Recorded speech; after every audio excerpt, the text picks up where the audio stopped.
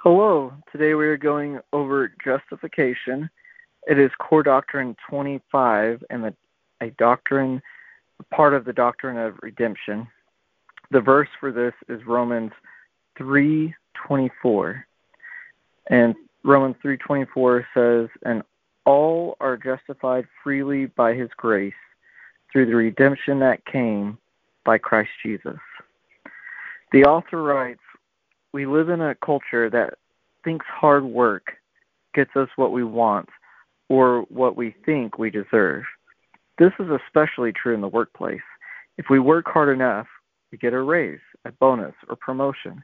And if something goes wrong, we can usually work hard enough to make amends. We live in a mediocratic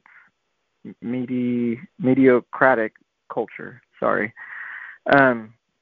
But God's kingdom functions differently. He has given us something we don't deserve, right status before him. As Paul said, we are justified, literally made right before God, freely by his grace through the redemption that came by Christ Jesus in Romans 3:24. The doctrine of justification tells us that we are considered righteous before God, not by our obedience to the law, for no one can fulfill the law requirements, but because of the perfect work of Christ. He alone lived perfectly according to the law and fulfilled it. Because of Christ's work, God no longer sees us as sinful or guilty. He sees us as righteous and holy. Therefore, we do not have to fear God's wrath because of our sin. Our sins are forgiven, and the weight of our guilt has been removed. In his famous Institutes of the Christian Religion, Reformer John Calvin says that no sinner could ever justify himself. Not only that, but whatever or wherever there is sin, there is also the wrath and vengeance of God shows themselves. Conversely, a justified person is one who is reckoned in the condition not of a sinner, but of a righteous man. And for that reason, he stands firm before God's judgment seat while all sinners fall. This reason, when we trust not in ourselves and our own works, because we find nothing righteous within us, but in the righteousness of Christ Jesus through faith. That's good news. That's justification. Calvin explains is simply the acceptance with which God receives us into his favor as righteous men. And we say that it consists in the remission of sins and the imputation of Christ's righteousness. All we have to do is receive this new status, and these benefits is to accept God's gracious gift of acceptance. And that itself is not a work, but a disposition that God works in us by the power of his Spirit. As human beings, we are constantly trying to justify ourselves before others. Fearful of inadequacy and sin being exposed, we work tirelessly to prove ourselves. This leaves us only exhausted and joyless. But when we begin to grasp the truth that in Christ we are wholly accepted by God, regardless of what we do, we experience a peace that allows us not to be preoccupied with ourselves, our success, or our failures. Further, we can have confidence as we perform the work that God has set before us, even with all of our human limitations. The doctrine of justification brings an incredible freedom in our work, because if God, the ultimate judge, has already deemed us righteous, then no one and nothing can steal our security or status in him. So this portion is the deeper at work, and it talks of where someone gives a brief example of how this plays out in their life. It says, Director of Development and mother of three. My 5-year-old often sits on the bathroom floor at 6 a.m. while I take a shower. At some level, she knows I'm getting ready for work. At my job, I ask the people to give money to a school. But during those moments when I'm getting ready for work, when it's just the two of us in the bathroom, I'm already hard at work and at my other full-time job, motherhood. I'm a development director at a school and a mother of three. Anyone who has ever worked for a nonprofit or who has 3 kids under the age of 7 in their own care knows that neither of these roles starts or stops at any particular time. Each day is an ongoing adventure. As a development director, I communicate my school's vision to people who may choose to include it in their stewardship planning. God moves them to do this in spite of poor quality photos on printed materials or missing appetizer plates at an event. In the same way, He allows me to shepherd my children's hearts and watch Him plant and grow a seed of love for Him that takes root in their hearts. And He does this despite my own misguided attempts at gardening. When my head hits the pillow at night, I could easily devote the small amount of the time before I fall asleep to counting the ways I didn't meet my expectations for the day. There is always one more spreadsheet I could tweak, a donor I could have thanked, or a theological truth I could have woven into a conversation. But the truth is, if I didn't close my eyes at night with a clear sense of the many ways I need Christ, I would be deceiving myself. The blessing of my irrefutable failure is a clear sense of God's love and acceptance. There's no condemnation for the newsletter printed with typos. There's no guilt for the raised voice and subsequent need to ask for forgiveness of my children. There's no anxiety for the countless opportunities missed each day due to the exhaustion or commitment elsewhere.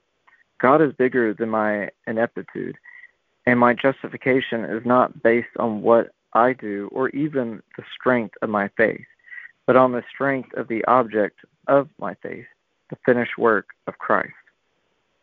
My day often begins in the bathroom with my daughter and ends with an exhausted pillow flop moment that all moms know so well.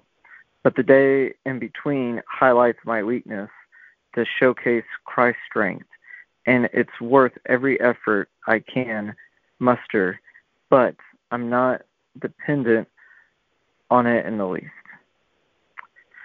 Father, I thank You for today. I thank You for the finished work that You did through Jesus for us, the work of redemption and justification, that really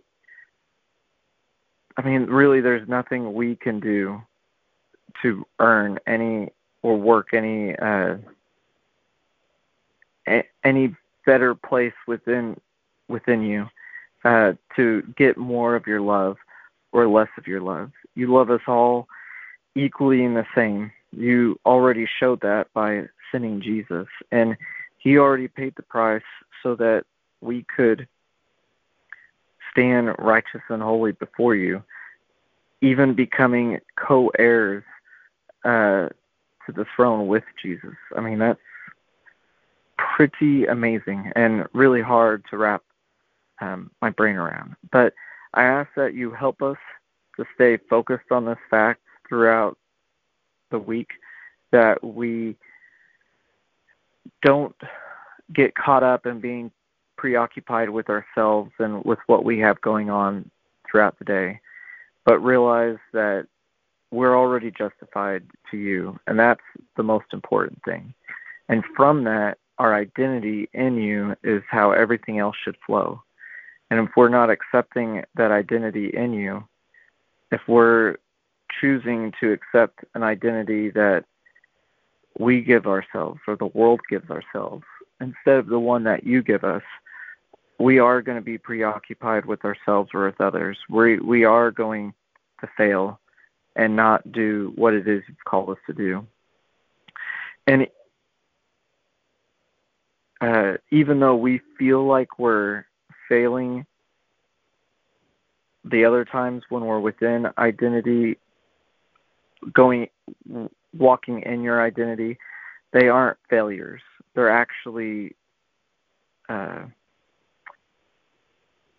I guess you could say, other seeds being sown in our lives and in others where you are working.